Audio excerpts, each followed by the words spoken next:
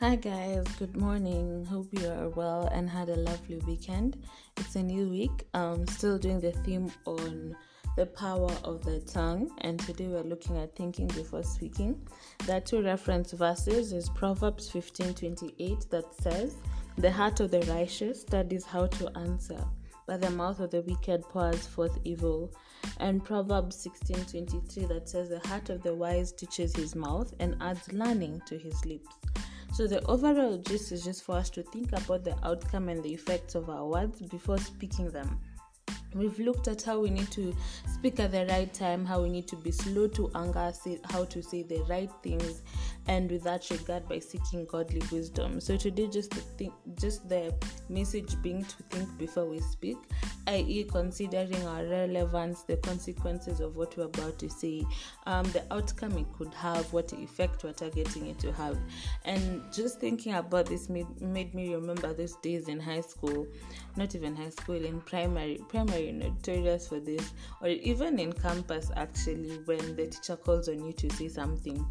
Like, for example, you're being called upon to answer a question, and that time you zubad, like, you just gone, and then you just say the first thing that's just there, and you just sound crazy.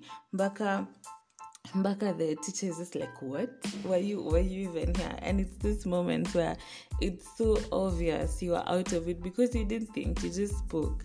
And I think that happens a lot of the time, us seeing things where we've not thought through, and it's really obvious most of the time because someone can tell and you've genuinely not even thought about what you're saying.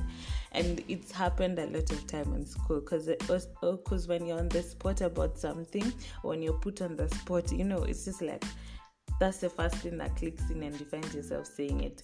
So I remember one time, it didn't even have to be words, but then I remember this one time, we were in primary school, I think we were in class 8, and then the teacher was talking about how there are people who laugh at everything.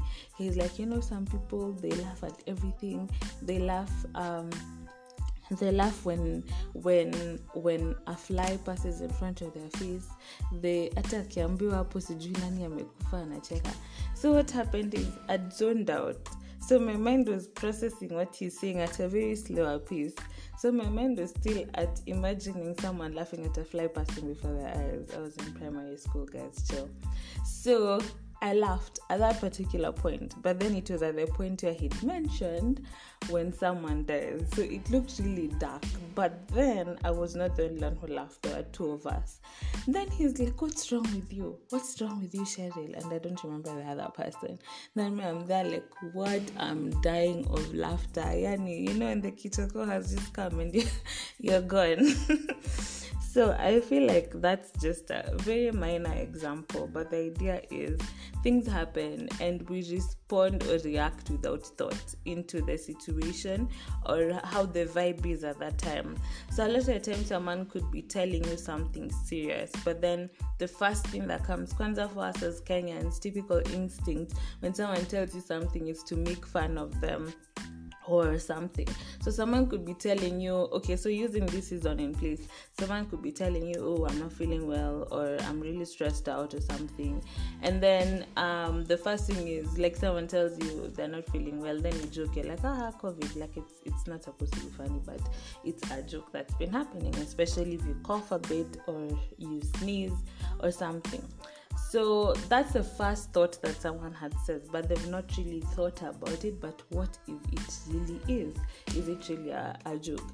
So the point is, kuna place ya kujoke, and then there's a place where you just need to process what you're saying and realize the relevance or the implications of what you're saying, and let's be cautious, my people, about the things that we say and ensure that they're timely and they're effective. They have the effect that we desire for them to do, which should not be to curse or to harm, but to build and to bless.